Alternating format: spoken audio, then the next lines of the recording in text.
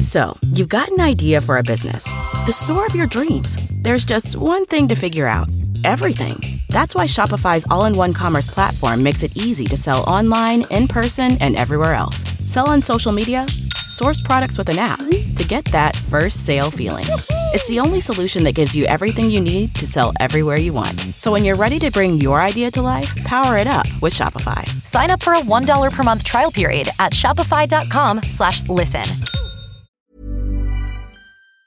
Before we start, a very quick program note. This episode is part of a much longer series. To be sure you get the whole story, we recommend that you jump back and start from episode 1. Also, we want to invite any of our thousands of listeners who still use Facebook to join our friendly show group, which currently only has a couple of hundred fun-loving folks. Just search for the show's name. Finally, whether you do social media or not, please do drop us a line to tell us what you like or hate on the show at theparanoidstrain, that's all one word, @gmail.com. One more brief note. We checked in with Santa and he pronounced us to be good conspiracy theory podcasters. So as a special present, he's giving us one episode off. What does this mean for you? Just don't expect to hear from us again this year. We'll return to our regularly scheduled episodes in mid-January. But don't be sad. We're spending this extra time working on the most ambitious project we've ever executed, which we hope to roll out to you in the first few months of 2023. Whatever holidays you celebrate, please have a wonderful time with your family and friends. And from the bottom of our hearts, thank you for listening. Okay, let's get going. Paranoid Strain Orchestra, hit it.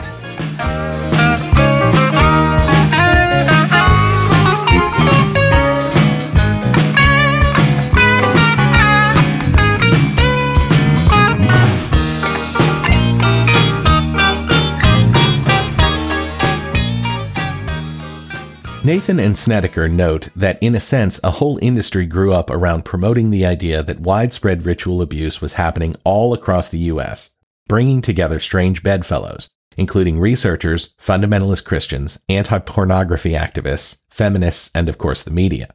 And, as always, once fighting this imaginary menace became a source of income for some people, those professional anti-Satanists became a vocal advocacy group for the continuation of the public mania. Back in 1985, as the McMartin trial was brewing, news reports were breathless and didn't seem particularly interested in performing the kind of skeptical due diligence that Debbie Nathan was pursuing in her reporting for the Village Voice a year or so later. On the other hand, this 2020 reporter is confronted with the fact that responsible-seeming parents and even children claiming to be eyewitnesses or participants in these crimes are confirming that they indeed happened, and that Satan was a big part of it. Police have found no proof, made no arrest. But that's no surprise, for nationwide, police are hearing strikingly similar horror stories, and not one has ever been proved. Take, for example, this case, the mother of a young victim who asked not to be identified. Usually they have the children kill the infants or the other kids. The children who were there actually were given knives? Yes, they were. And if they refused to do it, an adult, usually the child's father or mother, would actually take the child's hand and make them kill the child.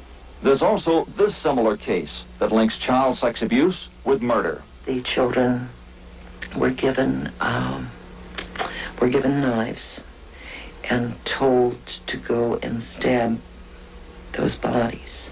And this case now under police investigation involving young boys describing murder. Tell me what you were asked to do. I was asked to stab him. To stab him. And this was in front of the other people who were there? Were you given a knife? Yes. And were you told what would happen to you if you didn't? Mm-hmm. Do you remember what they said? This will happen to you. So, you either stab him or you'll be stabbed, was about what it came down to. And listening to these accounts, you can understand why people believed them at the time. Justin Sledge concurs. I tell people, watch some of the people that they brought on some of these daytime talk shows in the 80s. So you can watch them on YouTube, and they tell very convincing stories. And we know that these memories can be implanted by psychiatrists. I have every reason to believe that they believed that they were victims of this kind of abuse. When you believe that you were the victim of this kind of abuse and you get on national television and tell millions of people that it happened, well, I think for most people, they would ask the natural question, why in God's name would they lie about this? Who's going to get on national television and talk about how they were forced to cook a baby or something for the devil? I don't know. The appearance of ritual abuse victims on daytime talk shows was ubiquitous, and for fairly understandable reasons. Their stories were compelling, the details were lurid beyond all belief, and they obviously got ratings. The producers could probably even sleep well at night, thinking they were part of the solution, getting the word out about a secret threat to all the nation's children. Debbie Nathan also notes that the extreme hunger of daytime and tabloid news shows for interviews with these victims had the probably unintended consequence of dragging our old pal anti-Semitism into this modern iteration of the child sacrifice phenomenon as well. The cases that I looked at, very occasionally you would run across some anti-Semitism. For example, I think it was in Minneapolis, there were posters that were put up on some telephone poles, accusing Jews of doing this. And then when the recovered memory therapy phenomenon got really big in the early 90s, which is connected with the daycare stuff in the sense that a lot of mainly adult women were going to therapy for things like depression or for bulimia or whatever, started remembering in therapy. They started remembering or so-called recovering memories of having been abused in satanic rituals. And there were some Jewish women who went on TV, like on Oprah, and started talking about how their families had been, I think the phrase was transgenerational satanic abusers, which is pretty dangerous because Jews, starting in the Middle Ages, were accused of killing Christian children in order to bleed them and use the blood to make matzah for Passover. And that led to pogroms, or like these mass attacks on Jews that actually went all the way up until the early 20th century. I found some very nascent ones that were nipped in the bud in the United States, actually around 1919, among immigrant Poles accusing Jews of this. So this is a very old motif, and it's been very dangerous for Jews. And you started to see that a little bit with the daycare stuff, not too much, but then it sort of started to come out with the recovered memory people. There was this story that was told by a very prominent hypnotherapist, and he told the story at a conference, and it just went rampant, which was that there was a teenage Jewish boy who was in Auschwitz or somewhere, some concentration camp, and was recruited by the Nazis to satanically abuse people, because the Nazis were Satanists. In other words, like this really, really reticulated satanic ritual abuse theory with Nazis and concentration camps and Jews. And this guy's name was Dr. Greenbaum. They sent him to medical school or something, and then he implant these suggestions while torturing people. I mean, it just went on, but his name was always Greenbaum. And that was presented at a prestigious conference. You can still listen to the tape, right? We tracked down that appearance by the Jewish woman who talked about transgenerational abuse. Turns out it was an episode of The Oprah Show and not one that O probably wants on her highlight reel. Our next guest was used also in worshiping the devil, participated in human sacrifice rituals and cannibalism. She says her family has been involved in rituals for generations. Rachel, who is also in disguise to protect her identity. You come from generations of ritualistic abuse? Yes, my family has an extensive family tree, and they keep track of who's been involved and who hasn't been involved. And it's gone back to like 1700. I was born into a family that believes in this. Does everyone else think it's a nice Jewish family? Definitely. And you all are worshiping the devil inside the home? Right. There's other Jewish families across the country. It's not just my own family. Really? So what kinds of things? You don't have to give us the gory details, but what kinds of things went on in the family? Well, there would be rituals in which babies would be sacrificed, and you would have to, Whose babies? There were people who bred babies in our family. No one would know about it. A lot of people were overweight, so you couldn't tell if they were pregnant or not. Or they would supposedly go away for a while and then come back. The other thing I want to point out, not all Jewish people sacrifice babies. I mean, no. That's not a very difficult thing. This is the first time I heard of any Jewish people sacrificing babies. But anyway, so... Yeesh. Was it, Oprah? Was it the first time you ever heard of Jewish people sacrificing babies? You didn't have any qualms about just airing this segment with no further analysis? No concern whatsoever that you're letting this poor deluded woman play into the hands of the worst anti-Semitic fantasies? Yeah, you witnessed the sacrifice. Right. When I was very young, I was forced to participate in that, in which I had to sacrifice an infant. And the purpose of sacrifice is to what? Is to bring you what? What are you sacrificing for? For power. And what's your mother doing in all of this? What's her role in all of this? I'm not exactly what her role is. I haven't, recovered all of my memories, but her family was extremely involved. Both of my parents brought me to it. And where is she now? She lives in the Chicago metropolitan area. She's on the Human Relations Commission of the town that she lives in. And she's an outstanding citizen. To the outside world, everything we did was proper and right. And then there were the nights that things changed. And what do you know? It wasn't just anti-Jewish racism that played into these panics, but also a more generic racism. And while we're at it, homophobia. Oh, joy. So it's just one of the interesting things to watch how the panic notions develop. And I think two of the notions that develop, which are conspicuous, is that at some point during the panic, it was particularly blonde-haired, blue-eyed girls that were going to be targeted by the Satanists. And this really gets picked up and really gets run with. The way the legend would always work is they're going to be kidnapped and then sacrificed on Halloween. Again, this is also playing into the rise of stranger danger and that kind of stuff that developed in the 80s as well. So you get this like weird racialized element where Aryan young girls, blonde hair, blue-eyed, all-American, there's an idea that somehow they're coming after the pinnacle of apex Caucasian people. I don't know what the right term for it would be. It's one thing for them to attack whatever kinds of kids, but if they come after the blonde hair, blue-eyed ones, really it's, it's attack on European purity at its heart. It's a curious way of framing it. You never hear about the Satanic Panic being a thing that like they're going to get African-American kids, Hispanic kids or whatever, they're going to get the immigrant kids, which, immigrant people are the most likely to be actually victims of human trafficking. It's really about what people are scared of, and what they're scared of is, blonde hair, blue-eyed girls getting assaulted. The other element, of course, is this is particularly in the Midwest. I think it first develops in Ohio, where not only are all these people satanic, pedophile, murderer people, but they're all gay, which has never quite squared with the fact that they're allegedly like kidnapping blonde hair, blue-eyed girls. The legends just don't line up in a good way, but thinking is never a prerequisite for any of this. But at any rate, there's a couple cases in Ohio and I think in Michigan where the sheriff actually announced that not only are there 1,000 professional Satanists operating in Ohio or whatever, but the majority of them are homosexual men. And again, we have to put this in the context of the mid to late 80s, where a very real conspiracy of silence, that is to say the institutional homophobia that was allowing the AIDS epidemic to rage basically unchecked. This is a situation where just being gay was horrifyingly difficult back then. And that could set you up to be a victim of the panic, because if you're a gay guy in Ohio, you might be one of the leaders of these satanic covens or whatever. It just shows you how over-determined so much of this is. This also dovetailed with the idea that people were putting stuff in candy and poisoning people. The Tylenol scare, which did in fact happen. This is the idea that people are putting razor blades in apples or candy or something like this. People forget that this was just what was in the air in the mid to late 80s.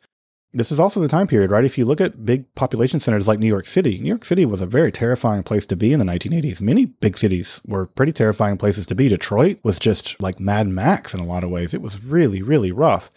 And again, when you have this kind of societal breakdown, someone's to blame. Someone's to blame. And, when there's fascists in power, it's almost always the immigrants or the Jews or something. But when it's the sort of rise of this moral majority, the answer is going to be it's the Satanists. They're trying to take down America. That dovetails with the kind of Christian nationalism that would arise in the late 80s with people like Pat Robinson and people like that. And of course have come roaring back with the Qanon cult, I suppose. And again, all of this was turbocharged by the media, especially the most notorious of all of the many, many salacious, voyeuristic, bottom-feeding, supposedly news-based programs of the era. Specifically this doozy of a primetime report from 1988. Fun game. See if you can guess who the scurrilous, ethically challenged reporter is before the announcer tells you. Via satellite, we'll be asking the youngest person on Oklahoma's death row, just 17 when he killed in the name of Satan, why he murdered his own parents. And to Southern California, where we will ask the parents of children in the notorious McMartin preschool why they claim their kids were satanically abused. And to London, where rock star Ozzy Osbourne will tell us why he feels he and heavy metal music are getting a bum rap. And to the state penitentiary in Angola, Louisiana, to ask convicted killer Charles Gervais why he thought the devil would award him 10,000 souls. The Investigative News Group presents the Geraldo Rivera Special. Devil Worship. Exposing Satan's underground. The show starts off in the realm of at least the plausible, detailing a small number of murders committed by teenagers where occult or satanic motivations were certainly a factor. But then it promptly steers into the ditch when it returns to the studio. Is it the church's position that demonic possession is possible? It certainly is. There have been many cases down through the centuries, many in our own decade, for example, of where the devil has actually possessed people and caused them to do many strange things. So you believe it's possible? I believe not only is it possible, it is a reality in some very select amount of cases. Let's go to London for a quick exchange with Ozzy Osbourne. Ozzy, I'm glad you're on the program. I'll interview you in greater detail in a couple of minutes. The one thing I have to ask you now, though, is, of course, the vast majority of your fans and the fans of heavy metal music are not Satanists. But every single kid whose case we know about, who committed a violent act in Satan's name, was also into heavy metal music. What's your response to that, Ozzy? Well, I don't really know. All I do is make music. You know, I don't sit down and purposely plan to freak everybody out. I mean, okay, so the Ozman is probably not the most eloquent spokesperson to educate Geraldo on the correlation causation mistake he's making.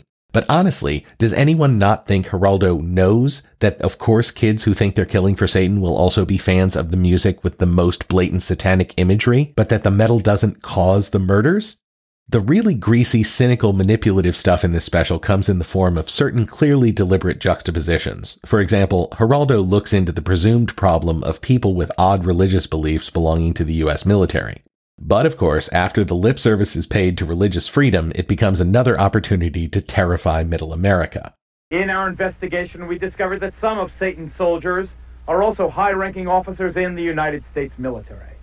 Here at San Francisco's Presidio Army Base, for example, Lieutenant Colonel Michael Aquino led a double life as a satanic high priest, and his phone answering machine boasts of his affiliation. This is the Temple of Set.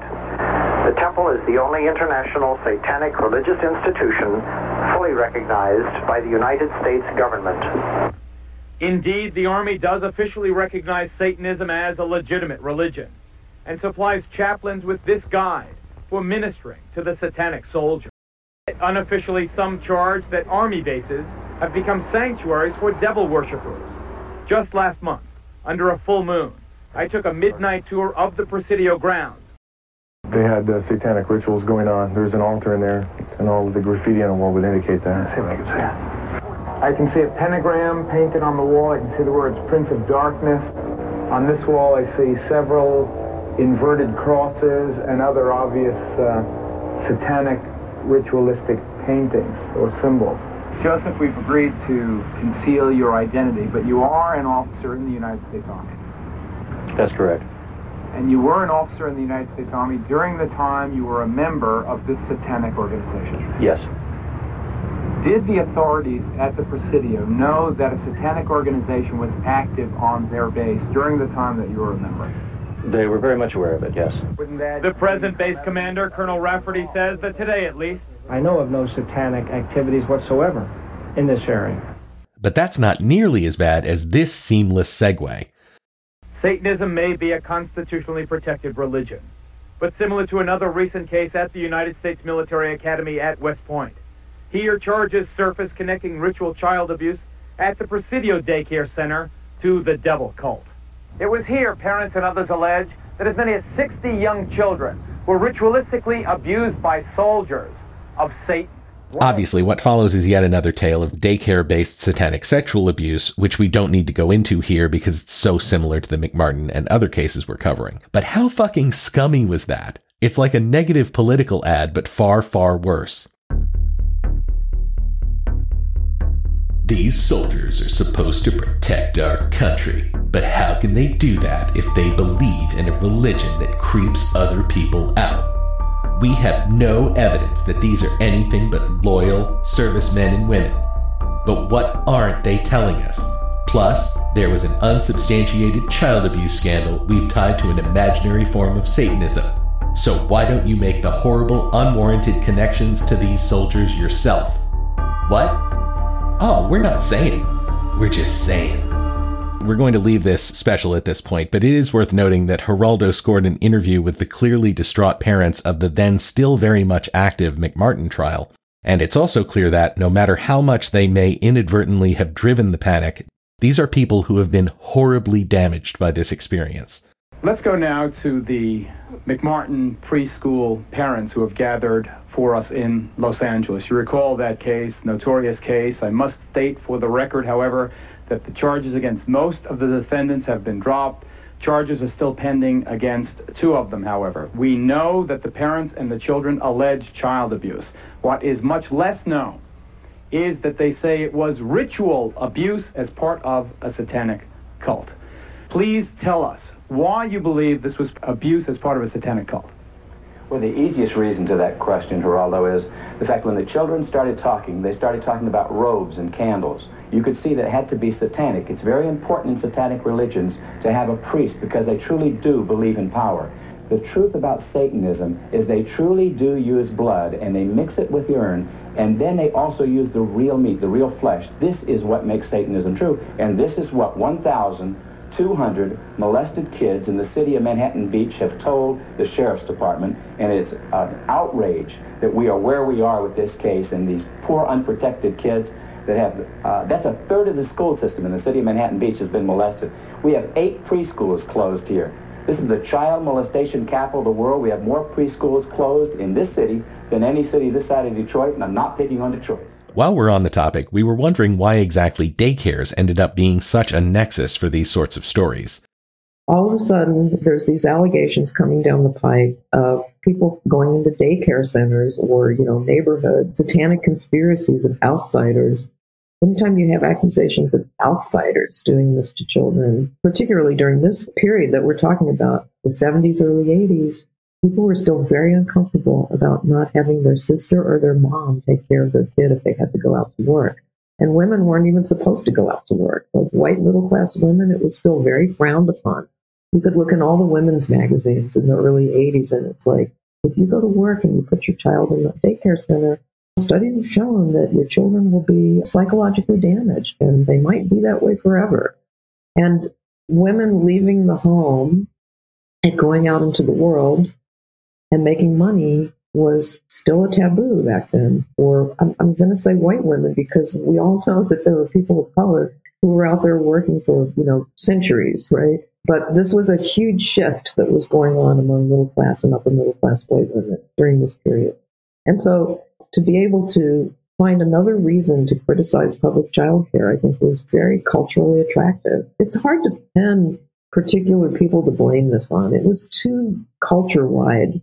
So, shows like the aforementioned were clearly designed to terrify and titillate, and they clearly worked as the panic stretched out for more than a decade. But having lived through it as a journalist and skeptic fighting the tide of public opinion, Debbie Nathan wants all of us, yours truly included, to understand, if we had been around at the time, we probably would have believed this too. I have to say that I can guarantee you that back in 1988, if you'd been around and you'd known me, you would have thought that I was a total asshole and not a friend to children. You would have believed this is what I'm saying. The difference between what I was looking at and what's going on now is that it was completely across the cultural, political, and economic spectrum, this conspiracy theory.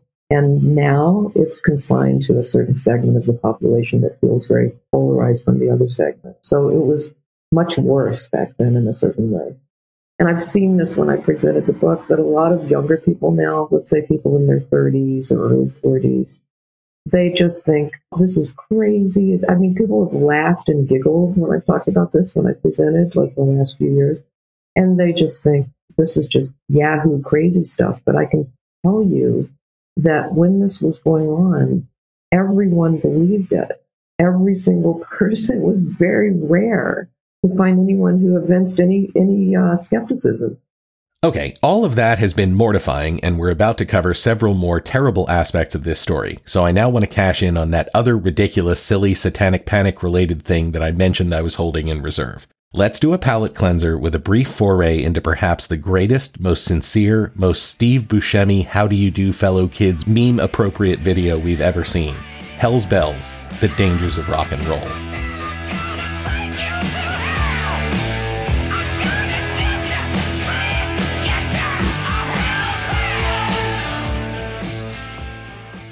First released in 1989, this is an absolute classic of the found footage VHS genre and is freely available on YouTube to watch in its full 3+ hour glory. Along with its sequel, 2004's 6.5 hour long Hellbells 2, The Toll Continues. Yes, before you ask, I have watched all 9+ hours more than once. I have a problem. The man responsible is one Eric Holmberg, founder of Reel to Real Ministries. That's REEL to REAL. It's very clever. A man sporting a mullet and mustache combination that tells you he understands your youthful rebellion, young people, and he's here to show you a better way. One of the most underestimated influences on young people today is the music industry. Studies show that between the 7th and 12th grades, the average teenager will listen to and watch 11,000 hours of rock music and rock videos, more than twice the time they will spend in class.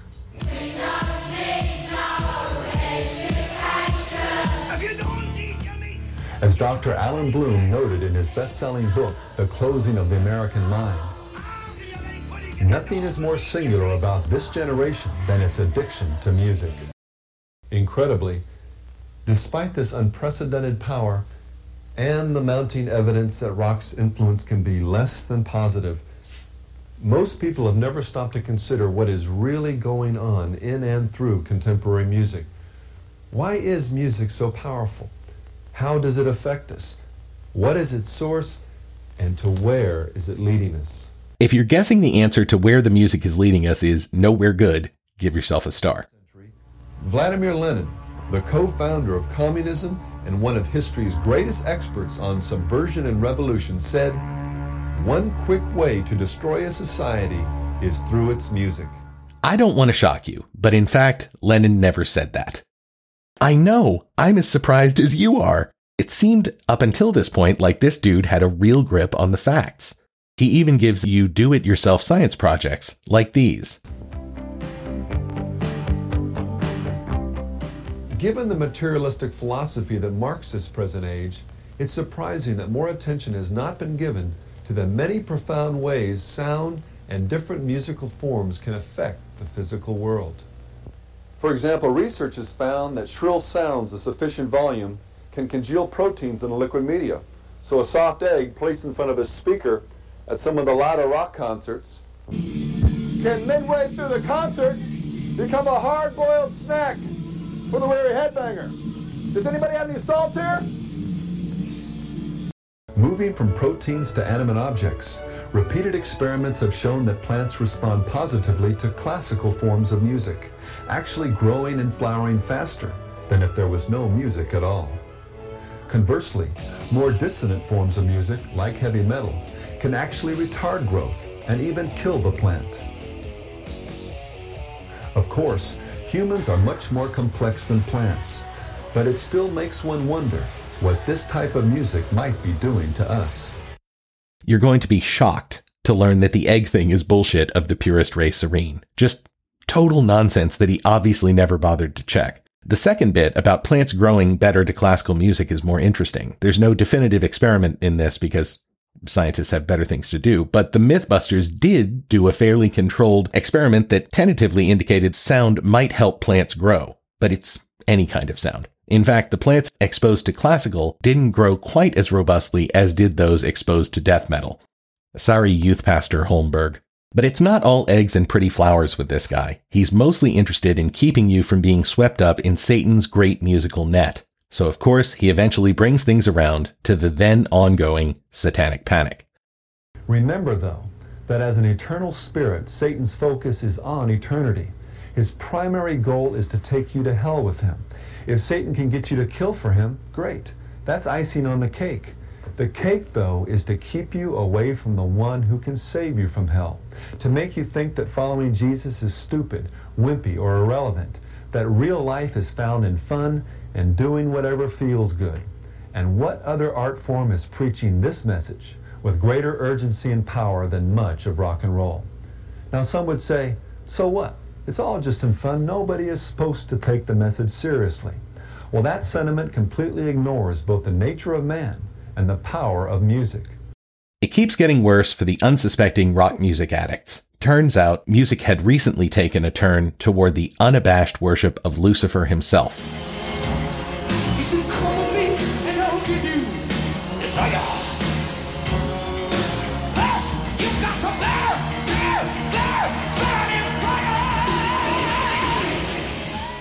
Like an invisible cancer that inevitably leads to death, so the satanic seed in rock and roll has culminated in a blatant obsession with the occult.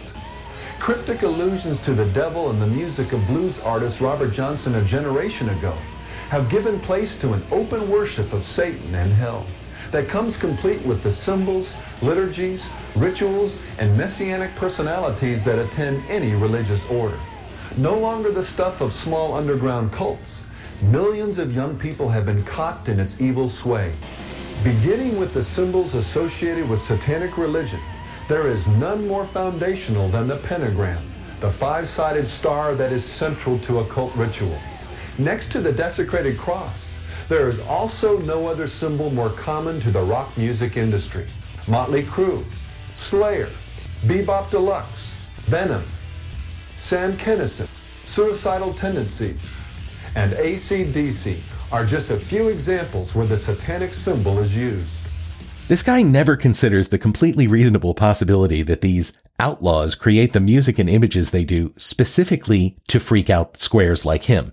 Does anyone think Nikki Sixx did any deep reading into the occult before writing Shout at the Devil? Or, and I know this is a real stretch, did he just notice that teens think sexy leather chicks with flames and devil horns are cool and therefore generated a product to meet that market demand?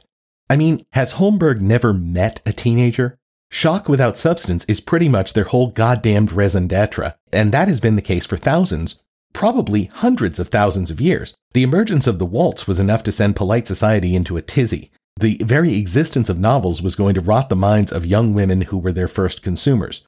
Famously, Plato bemoaned the entitlement and unseriousness of the youth of his day, and no doubt Thog was horrified when his 16-year-old daughter Thogina came home to the cave having dyed her lips with red berries instead of purple berries before the winter festival in defiance of the clear ancestral dictates of the rock god Norsiglock.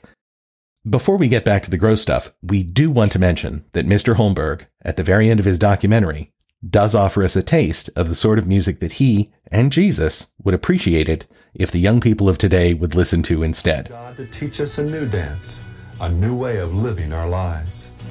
All creation moves in a cosmic dance before the Lord her King. And the rhythm's the reason, the rhyme of the dance pulses within everything. And the universe wheels and whirls like a dervish in perfect 7-step time. The Lord made the dance, he taught her the steps, he causes the songs to shine. We must dance, dance, dance, dance in God's honor. We must yield all our steps unto the King. There's only one little problem. This sucks more than anything that has ever sucked before. Yes, we know we already went to this well, but it was too good to pass up.